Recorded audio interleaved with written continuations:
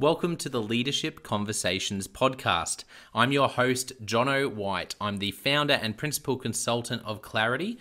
We are an Australian-based consultancy that works with leaders around the world, and our passion is to invest in people to become everything they're meant to be in order to fill the world with healthy organizations that people love to work for and customers line up to buy from.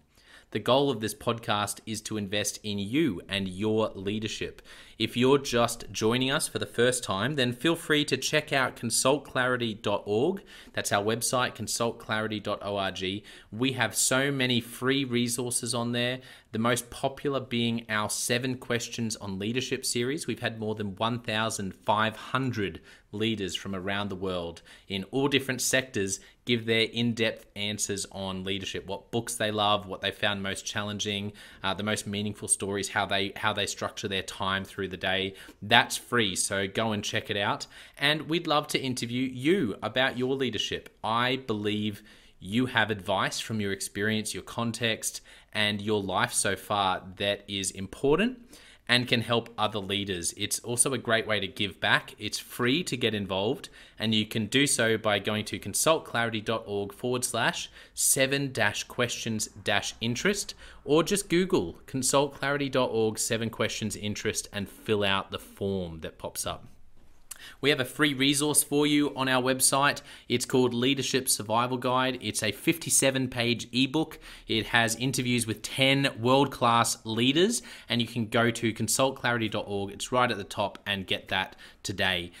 We also have a daily email that we send out to over 15,000 leaders, and that email contains the highlights, our best content from our podcasts, our blog, my book, the books that we're loving that are out there about leadership.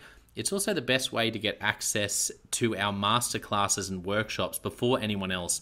And there's also exclusive and limited special options just for subscribers. And you can subscribe by going to consultclarity.org/subscribe. Now, my gift to you is to work incredibly hard to provide the best leadership content I can to invest in you and your leadership. So if you're finding our content helpful, if you find this podcast helpful, then your gift to me could be this. If you do find it helpful, then write a review or rate our content and make sure you subscribe or follow. I can't emphasize enough how helpful that is. It really does help us to get the word out there so we can invest in more leaders to become everything they're meant to be. It also means a lot to me personally when people like you and people in our community share our content on social media. So if you do that, then please do look for me, Jono White, to tag me, and look to tag Clarity on whatever platform you're on. And our team, including me, I'm always looking to see when people have mentioned us so that I can engage with you. And also we look at sharing content. So if you write something about something we've done, there's also a good chance we'll share that with our followers. So if you could do that, that is a massive, massive help as we try to invest in as many leaders as we can around the world. Last of all, you can check out my book about how to deal with difficult people even if you hate conflict. It's called Step Up or Step Out. It's available on Amazon. You can just look up Step Up or Step Out Jono White, or you can go to store.consultclarity.org/book and check it out there. I have coached leader after leader after leader, and in more than 50% of the sessions, this topic comes up. How do I deal with this person? I'm finding it really difficult, and I just want to find a way that doesn't blow up to just to have a difficult conversation, to lead them better. How do I do that? There's a 3-step process that I outline in this book that I believe can help you. Okay, let's get into today's episode of the Leadership Conversations podcast. Enjoy.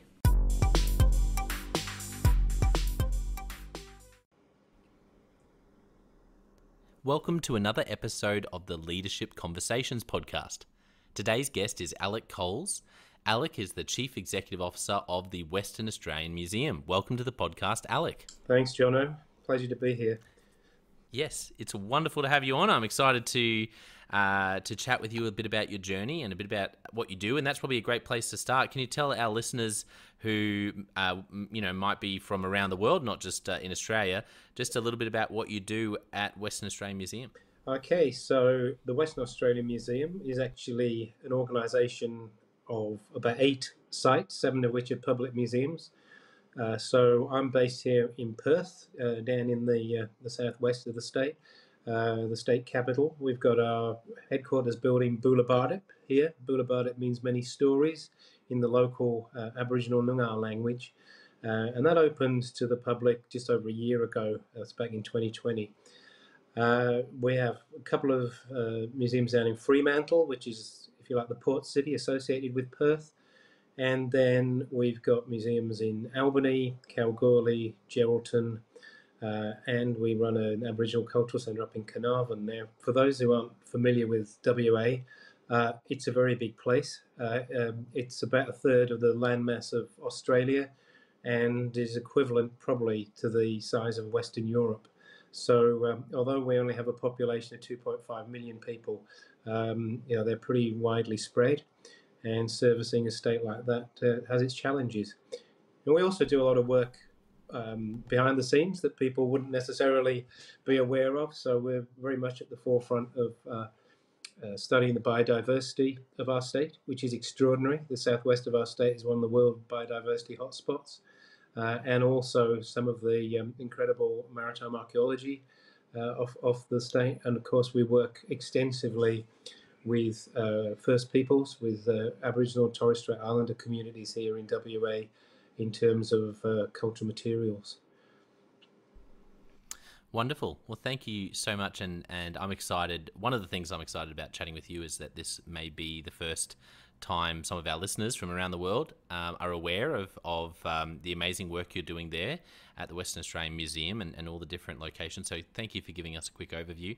Let's chat about you. I love to start when it comes to someone's story to go back to growing up. So if you think back to Alec when you were growing up, is there anything that comes to mind in terms of your passion that sort of comes from family? That's what I know we had a quick chat about before we pressed record. Tell us a little bit about that, Alec. Yeah, so I guess what has it's interesting. It's moments in your life that really determine, I suppose, one's progression, one's interests. And literally, when I was about 4 years old, we lived with my grandparents in the UK, in Shropshire, and my grandfather had a small holding. It was only about 18 acres, but in those days you could actually eke a living out of something that big. Wouldn't be able to do so today, I'm afraid. And so certainly before I was going to school, I would spend time out with him in the fields. We'd be managing the hedges, cutting the grass, looking after the livestock. I had my own little flock of bantam chooks that I looked after, and it really created a love of the environment for me.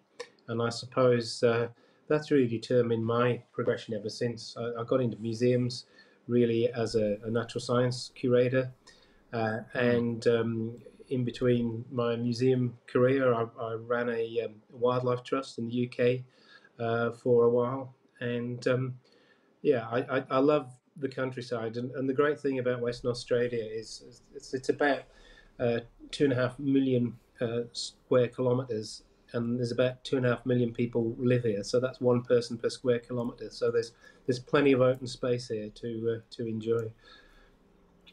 Yeah, that's it certainly is an incredible place to live. I'm interested to know, you mentioned your grandfather and how that had such a I guess that was really formative for you. I'm always fascinated because I love the connection between, that we never make at the time, but when you look back in hindsight, you can often see this direct link, like you've just talked about. Are there any moments in particular that come to mind that were really formative for you when you were growing up, that really stand out, that that you think, oh, that was a real aha moment for me, or something that I've never forgotten that helped me to end up doing what I'm doing? Well, I suppose there are a lot of moments during that period that I can recall.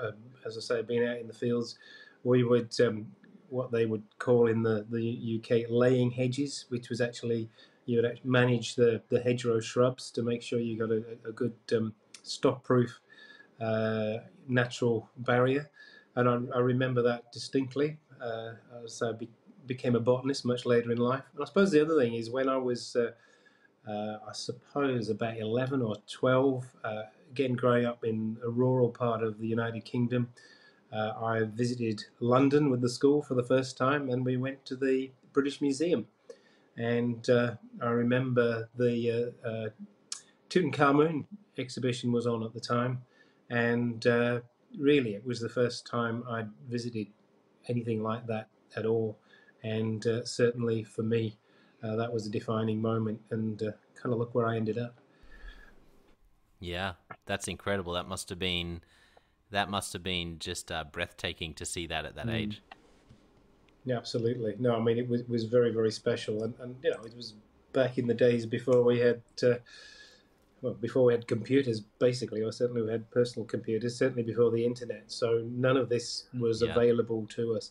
And it's something, I guess, that's driven my passion for museums throughout my life is the fact that they deal with authenticity, with real objects, real stories, real people, and you get to experience that in a social situation.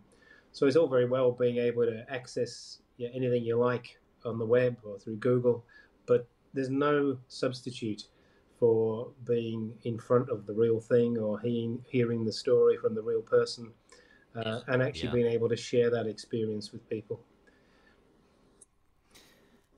I'm interested to know from your childhood and growing up, we're obviously chatting about leadership, but I always love chatting about the topics that leaders are most passionate about. That's why it's been great to hear how some of your interests developed. Specifically around leadership and managing people, are there any lessons that you learned from what you've just described about your childhood and growing up where you did, doing what you did? Are there any lessons that you learned from that stage of life that you think have really proven to be helpful for you as a leader? Oh, look, again, I would go back to my mother who has a was always somebody who would never speak ill of anyone else, was incredibly tolerant.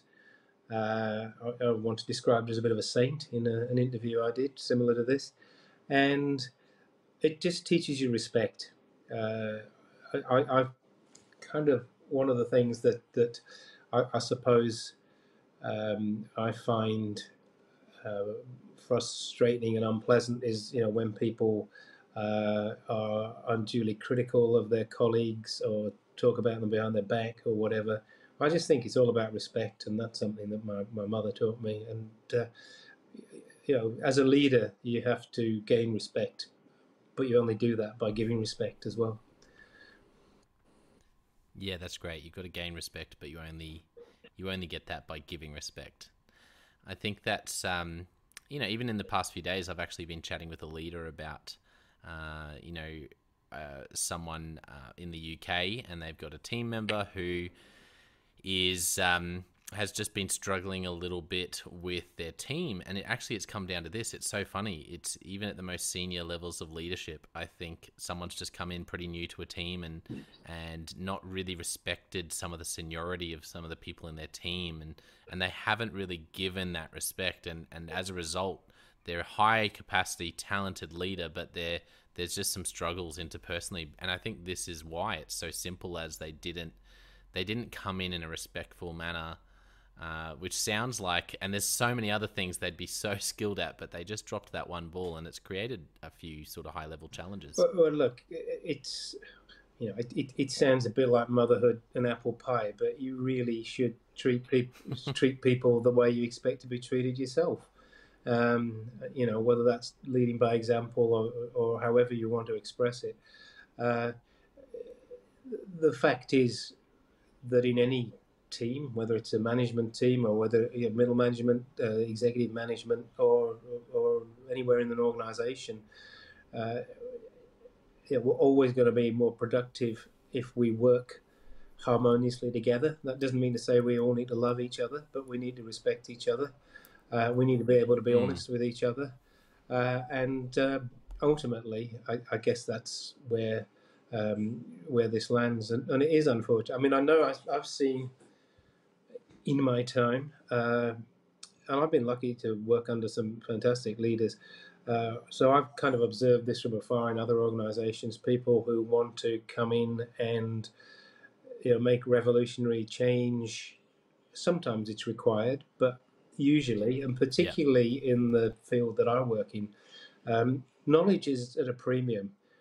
Quite often the most effective curators are the ones who know their collections best and have been around for quite a long time. So the idea that you throw everything up in the air and start again is kind of anathema in that organisation. And I think that, or that kind of organisation. And I think Yeah. the fact is that everyone has something to offer, and you really need to find those common places. And certainly where you've got experience and seniority, you should recognise it. I mean, another not unrelated element to this is the ability to listen. I got a former colleague who, I mean, it's probably a common phrase, but I hadn't heard it before. He always used to say, "You've got you've got two ears and one mouth, and that should be a clue." And you need to be able to listen, and that means listen.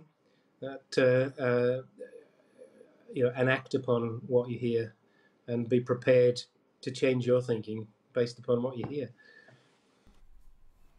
Yeah, that's so good. And it's funny.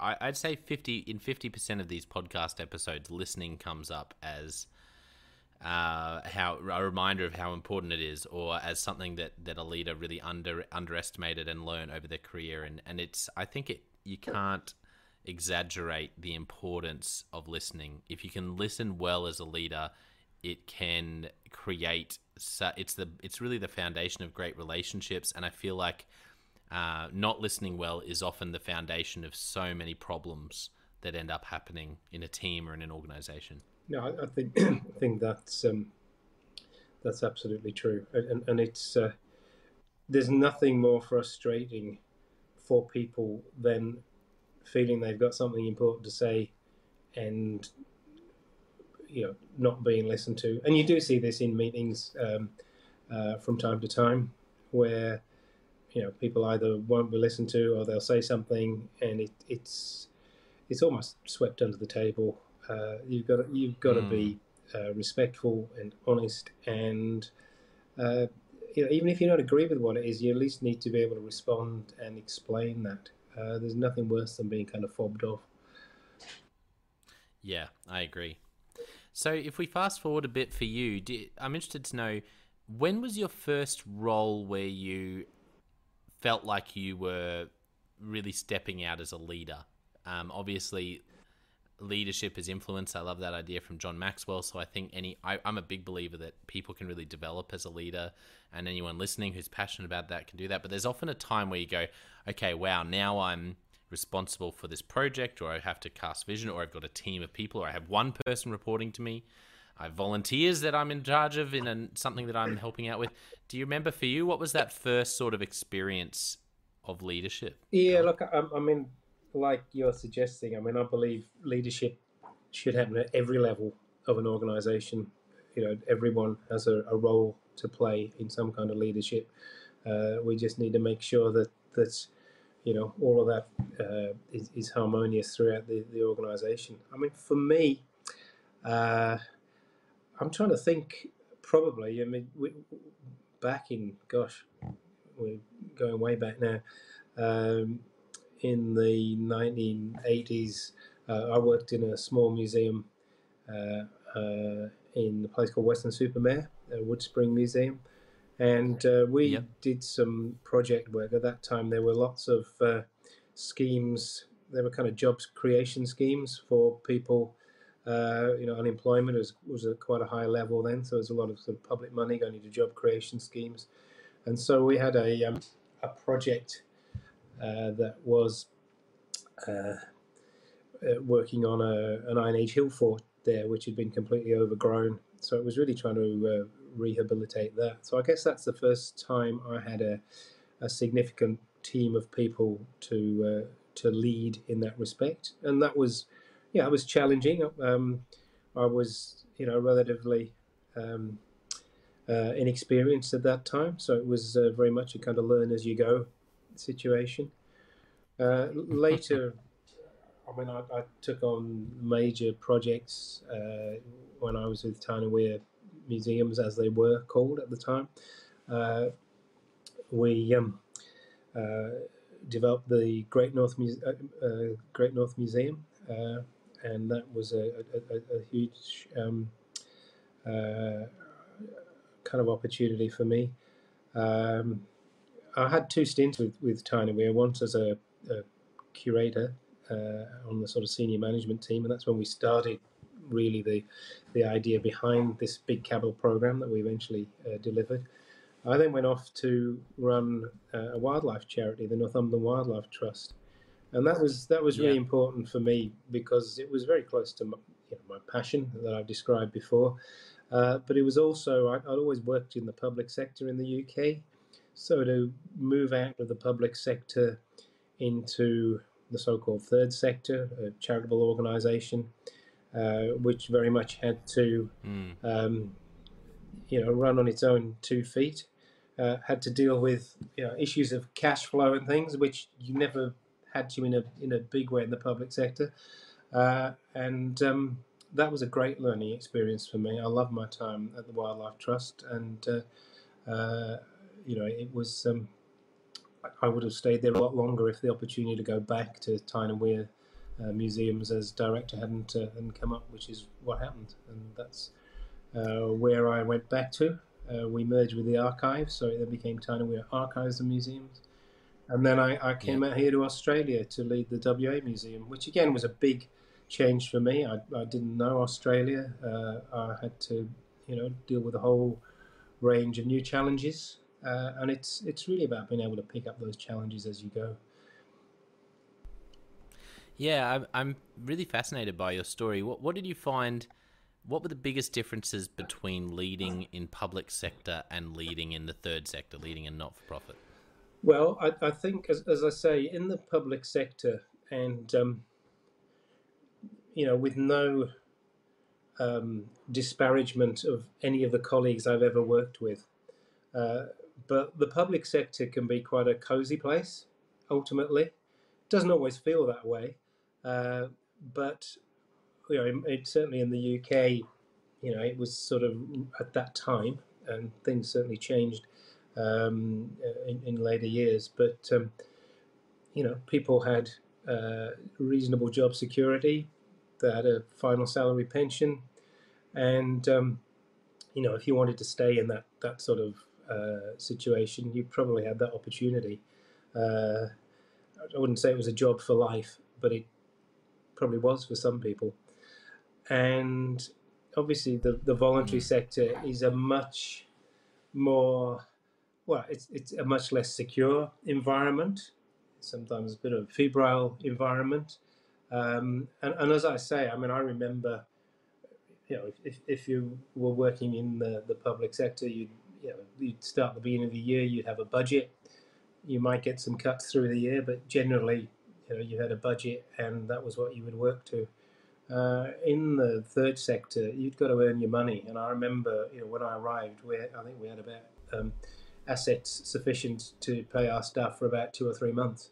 And we really had to put it on a much sort of stronger footing um, than that, which we did. But Yes. it just brings everything into focus. And for me, it was probably um, one of the most important parts of my leadership development, because it kind of showed me the other side, and furnished me with a whole lot of experience and skills that I probably hadn't picked up prior to that. Yeah, incredible. I can see how different that would be, but how complementary they'd be. As you think of your career so far, are there any leaders that come to mind who really mentored you, or you just admired, or you worked closely with and really learnt a lot from? Yeah, look, I always cite two people in particular, um, and well, certainly in terms of leaders that I actually worked for. So my first boss in my first full-time job down in Western-super-Mare was a woman called Jane Evans, and she taught me the community benefit of museums. She was absolutely at the heart of the community. She was out there. She taught me some bad habits as well, which was kind of working too long and too late. But she absolutely appreciated that community value. And when I went to Tyne and Wear Museums, as it were, I went as a natural science curator back.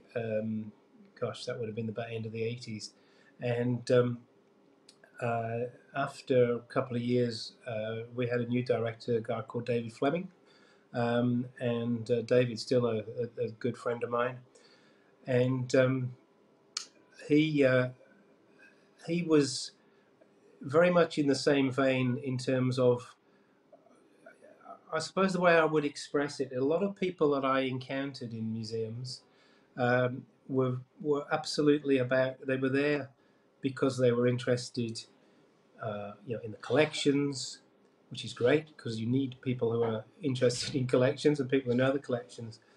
But I probably hadn't encountered enough people who were, if you like, user focused. What was the point of the museum? What was it there for? What could it do? How could it change people's lives? Yeah. And David was the person, I think, who, for a whole bunch of us, demonstrated that. He was also a kind of political operator at the time in a way that I think none of us had seen before then. And so I was, I certainly owe him a great deal in terms of the way I operate and the way that I suppose I think of museums. I mean, the other thing I would just highlight, I mean, I've been lucky along the way with governing bodies as well. So I had a couple of chairs of my governing committees. So back in the Wildlife Trust, I called Graham Taylor, who was the chair of the... and Graham was also the CEO of the national parks at that time up in the northeast. And the great thing is when you have somebody like that as your chair, that they've seen it from both sides, and they recognise the difference between management and governance and executive and non-executive roles. And it's really important for any leader in a CEO position to have a great relationship with their chair. I'm pleased to say I've always had that with all my chairs, as I do now, yes. with Melissa yes. Park, who's the chair of the museums at the moment. But that's the key thing. I've seen people in other organisations where if that relationship doesn't work, frankly, you're stuffed. And too often you see people in governance roles, in chair roles, who kind of haven't quite understood the difference between leading a board and actually being the CEO of an organisation. And I've certainly had colleagues who've suffered from that in the past. Yeah, it's interesting you mentioned that. I was just recording a podcast as a guest today with on a great non-profit, the Non-Profit Lowdown, I think it's called, with an executive director of a non-profit in New York. She runs this podcast, and we were talking about how do you do conflict well with boards as the executive director. So this topic's been on my mind, and I think it's a big challenge. What have you learned about how to lead up well to a board? I think it's all about communication. It's about keeping people in the loop. It's about being transparent. It's about effective reporting. It's about achievement, because you've got to be. Obviously the board is holding you to account. You're accountable to that, and so you need to be able to hit your targets as well. But so much of it is about relationship building, and I maybe I've just been lucky all my life, but I've always had a really good relationship with both the chairs and the board members I've had, and as I said, I like to think it's because we work hard at working together and making sure people are well informed and understand the issues before us, and you've got that trust and integrity. Again, I've seen, and I know it sounds ridiculous, but you do see CEOs around about who try and they try and keep things from their boards, or they're maybe not quite as transparent as they should be, and that Yeah. that can only lead to madness and disaster. You've got to have that complete trust between the governing body and the management executive, and if you haven't got it, then you're on hiding to nothing. Yeah, that's such good advice, and I think communication is so crucial. I'm interested. I think you mentioned, was it Jane Yeah. and David, were the two people that you talked about? Are there any stories that come to mind from working with Jane or working with David? Specific moments where you, for some reason, it really stuck with you, how they managed a situation or how they dealt with a stakeholder or handled the team. Is there anything that comes to mind as a specific story with either of them? Oh, look, I think the what I observed with David for several years was the way in which he managed up to the committee that he worked with, and interestingly, not only brought along but converted a number of people to to understand what was possible, and it was, again, if I think back, and obviously I wasn't sort of privy to all the conversations that he had, but it was about again just building that communication, regular communication, meaningful communication, and I mean I'm always Yeah. whatever it is you're doing, and particularly when you're in receipt of the public purse, you've got to be able to demonstrate your value in every sense, your public value. I always say with the WA Museum, I mean, we say we completed in 2020 a $400 million redevelopment of our main museum, which was it's a huge project, and it took a long time to persuade governments to get behind it, and they did in the end, which is fantastic. But for me, that was about moving away from that idea of, as I always described it, entitlement and victim culture. It's that kind of thing. Oh well, the government's got to fund the museum, and it's so unfair they don't give us enough money. Moving away from that Yes. into, well, what can the museum do for the government? What can it do for the population? And I guess that's something that I observed with David, that he like I have done, turned that argument round. It was all about demonstrating value rather than demonstrating need. Mm, I love that, and that's I think that's there's something to that in, like you said, because of the inherited, and I guess it would be easy for that to become the go-to angle to look at things. It must have been challenging, and must be challenging in a role like yours, in an organization like yours, to really create that sense of, no, we're here to create value. Yeah, look, I mean, I cannot praise the museum staff highly enough. And interestingly, the development of WA Museum Boulevard here, I say $400 million scheme. We had a project team, but obviously all our curatorial team, conservators, our marketing teams, all everybody played a part in this, and we had to work at a pace that most people will never have to work out, and particularly people working in museums wouldn't have to work out. And I always say we we would. There's a good example when we were installing some of the large objects that needed to come in, before certain doorways became restricted and the like. And we had a particular day that these were due to come in, And sure enough, they came in that day, but they were probably about 2 or 3 hours later than was intended. Now, in museum world, that's not really going to be a drama, but in building a major building to a very tight timescale mode, it is a major drama. We would see, these Pantechnicon lorries coming up the street. They'd unload, they'd get out. 30 seconds later, another one would arrive. And so being 3 hours late was hugely disruptive to the contractors. And so for me to see our team adapt the way they did, it was extraordinary. And I've got nothing but admiration for them. Yeah, that's incredible. Wow.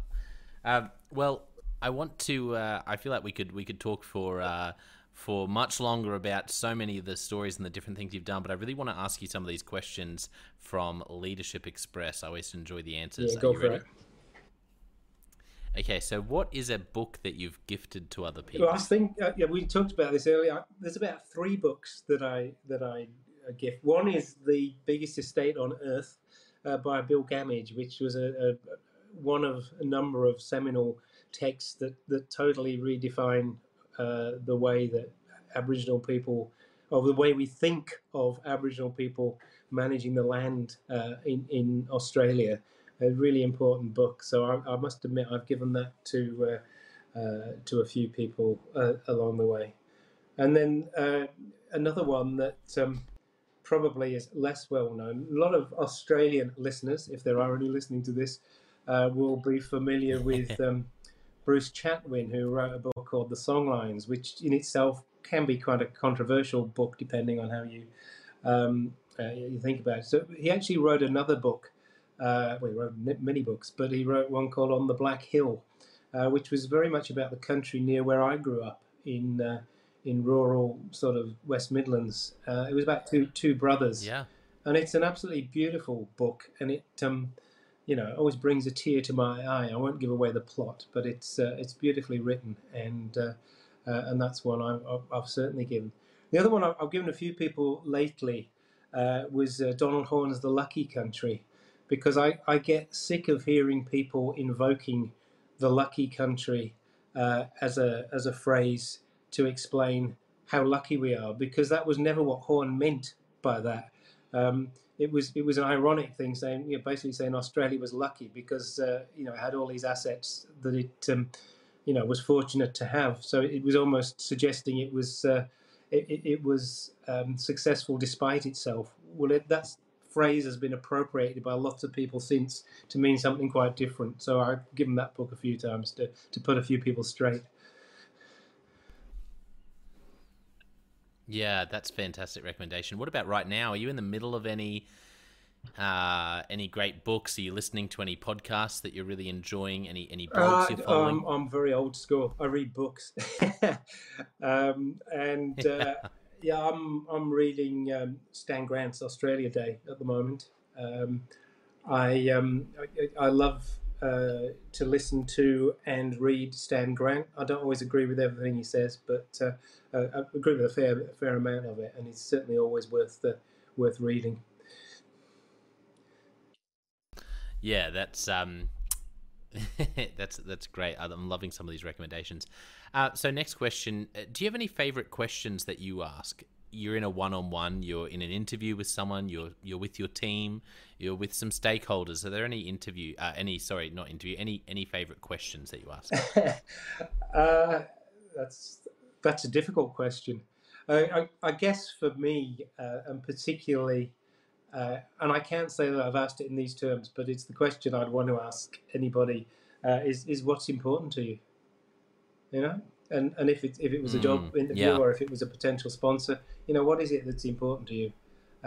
Because I think from those sort of questions you get a lot of sense of people's depth and commitment and integrity sometimes.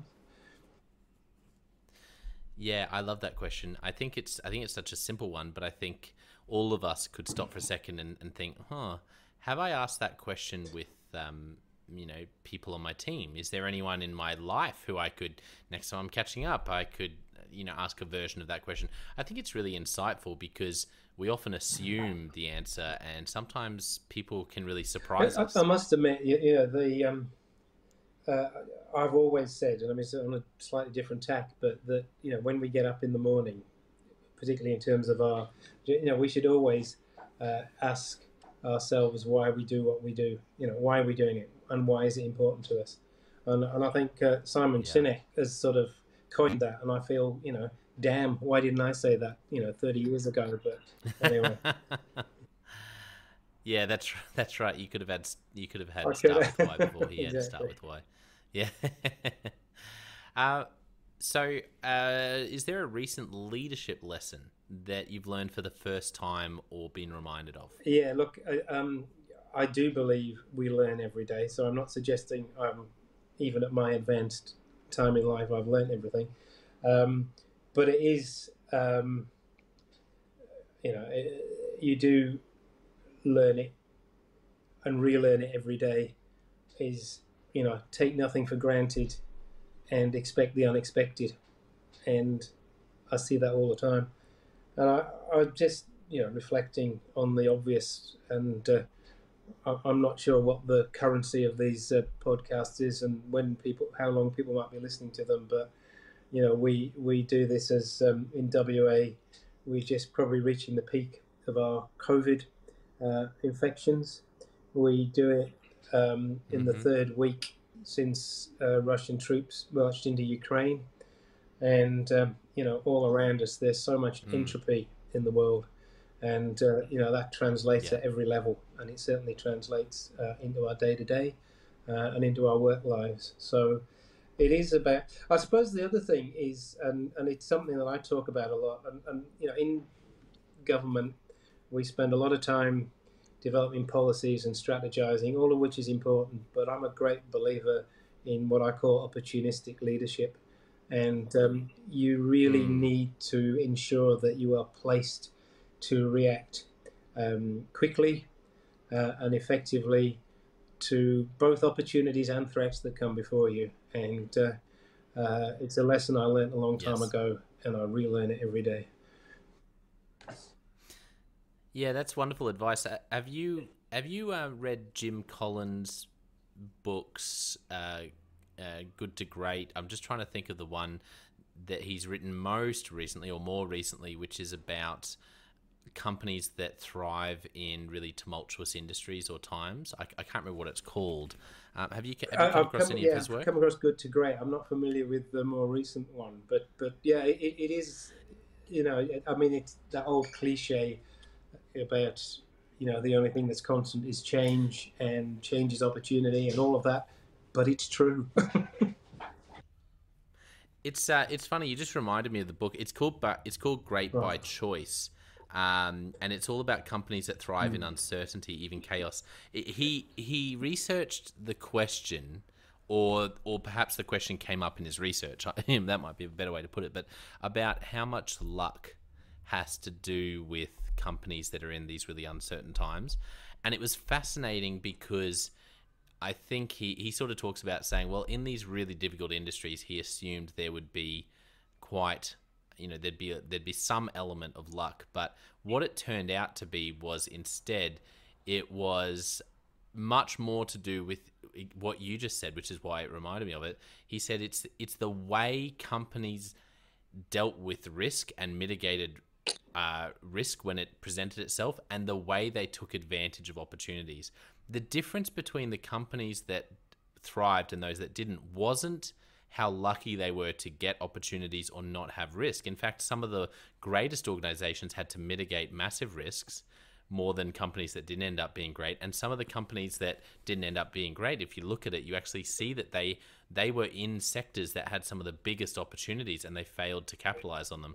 So he talks about, rather than whether a company is lucky, it's actually all about how well we react to opportunities and how well we react and mitigate unforeseen risks. That was one of his biggest findings in that book, which Which makes a lot of sense, but I think it really does double down on your point there that one of the greatest challenges for leaders is to put yourself in a position and your organization in a position where you can react well to opportunities and any Yeah, unforeseen I risks. totally endorse that and recognize it. I mean, again, we we can throw out all the cliches, but they're actually true about making your own luck. Um, I remember years ago in the UK, at Tainawea, actually, we had to bid to become one of the lead regions in a project called Renaissance in the Regions, and we became one, and we got there were only 3 out of the 9 regions got the big funding, and we were one of them. And I remember being at an event, Yeah. and some young woman said to me, she said, "Oh yeah, you're one of the lucky ones, aren't you?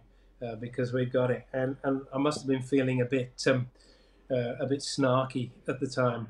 And I said, "Yeah, it's amazing. The harder we work, the luckier we get, you know." And it Yeah. is that thing. But I mean, I think it's true here.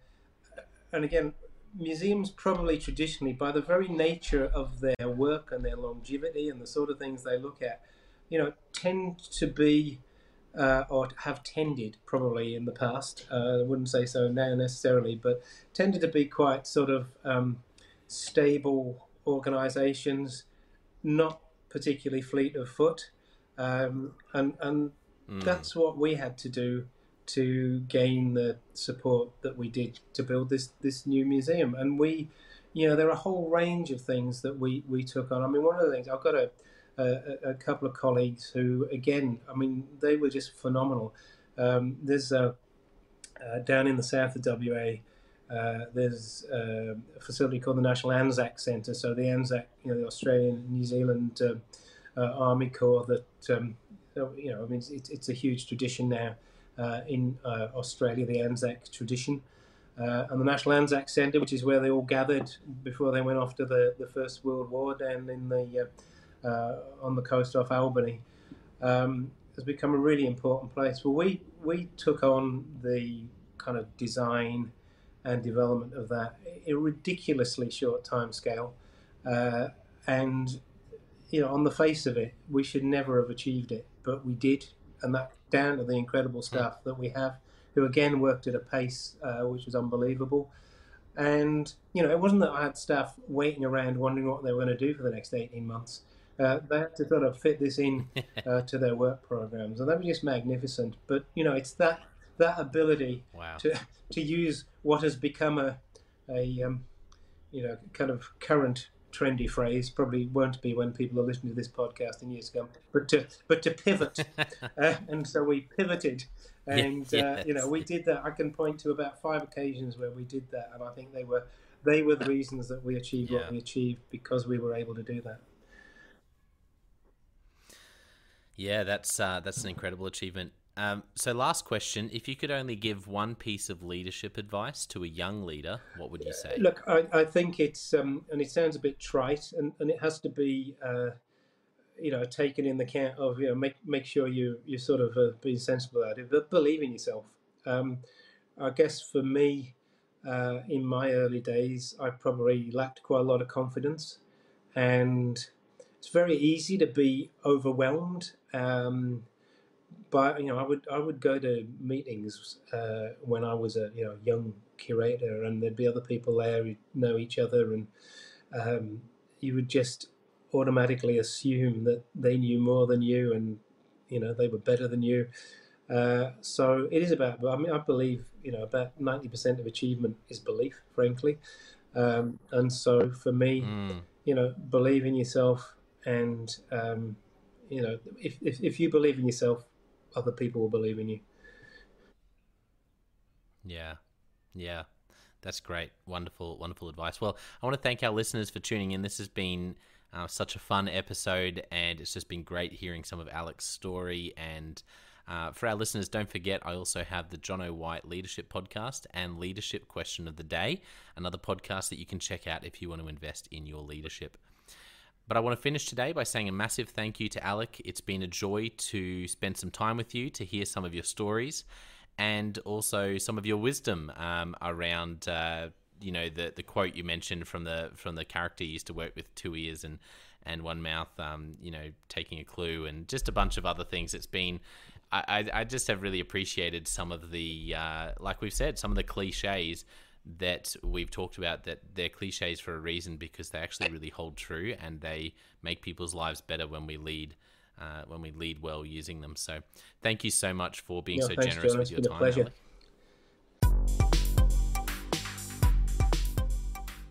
Well, I hope you enjoyed that episode of the Leadership Conversations podcast as much as I did. If you're joining us for the first time, don't forget to check out consultclarity.org. That's our website, consultclarity.org. We have so many free resources on there, including our 7 Questions on Leadership series. We've had more than 1,500 leaders from all over the world in all different roles, in different industries, answer these 7 questions on leadership, and leaders give these in-depth answers around how they spend their time, a book that's been significant for them. It's just a gold mine. It's completely free to access, so go to consultclarity.org and look for that. We'd also love to interview you about your leadership. I believe your experience, your life, your context means that you have advice on leadership that other leaders can learn from. Yes, you, if you're going, not me. Well, no, I really believe you would have something to add. So if you're looking for a way to give back, it's completely free to get involved. And we would love to interview you through the 7 Questions on Leadership. You just go to consultclarity.org/7-questions-interest, or Google consultclarity.org 7 questions interest and fill out the form and get involved. We have a free resource on our website called the Leadership Survival Guide. It's a 57-page ebook, 10 world-class leaders giving their thoughts on leadership, and that's completely free. It's available on our homepage, consultclarity.org, right at the top, so make sure you go and get that and download it today. And we have a free daily email that you can subscribe to. We send this out to over 15,000 leaders from around the world. And it contains the highlights of content from our podcasts, our blogs, our books we're reading. It's got the best content, and it gives you exclusive, limited, early access to our masterclasses, workshops, new products, special offers. It's all for our subscribers. You can go to consultclarity.org/subscribe and join 15,000 other leaders. And my gift to you is to work really hard, particularly through the Leadership Conversations podcast. I have been blown away by the quality of the leaders, and I'm learning as much as anyone in doing these interviews. So I'm having a great time. And my gift to you is to keep lining up the best leaders I can to invest in your leadership. Your gift to me, if you're finding this helpful, there is something that you could do that would help us out massively. And that is to write a review and to leave a rating for our podcast or wherever you're watching or listening to this. I can't tell you how much that helps us out. Also, subscribe or follow. It really does make a difference in helping us to help more leaders become everything they're meant to be. Another thing that means a lot to me personally is when I see our community share our content. So if you do share this or any other piece of content on social media, then thank you, and please do that. And look for me, John O'White, or Clarity, and tag us in your post. Our team is always looking for posts to engage with from our community, and there's also a chance that we'll share your content to go beyond and share it with our followers. Last of all, you can check out my book. It's called Step Up or Step Out: How to Deal with Difficult People Even If You Hate Conflict. I wrote this book because 50% of the coaching sessions I have with leaders, this topic comes up again and again and again. And it's this idea of, how do I have this difficult conversation? How do I lead this person better when I'm finding them difficult? Or in some cases, you look and you say, I think I might be leading a difficult person. They're just quite difficult to lead, or I'm finding them quite difficult to lead. So there's a 3-step process that I unpack in Step Up or Step Out. And the amazing thing, and I've literally done this myself, and I've heard it anecdotally from other leaders as I've coached them, is that if you follow this process, you will see that person step up and change their behavior or make a decision, which is to step out some of the time. 95% of the time, people will step up or step out in just 4 weeks. And I stand by that. It's you have to read the book to understand, but I really do believe in it, and I've experienced it firsthand. It works. So you can go to Amazon, look up Step Up or Step Out John O. White, or store.consultclarity.org/book. Well, thank you so much for listening. We're going to be back with a new episode next time of the Leadership Conversations podcast. And I hope today has helped you to take another step towards becoming the leader you're meant to be. See you next time.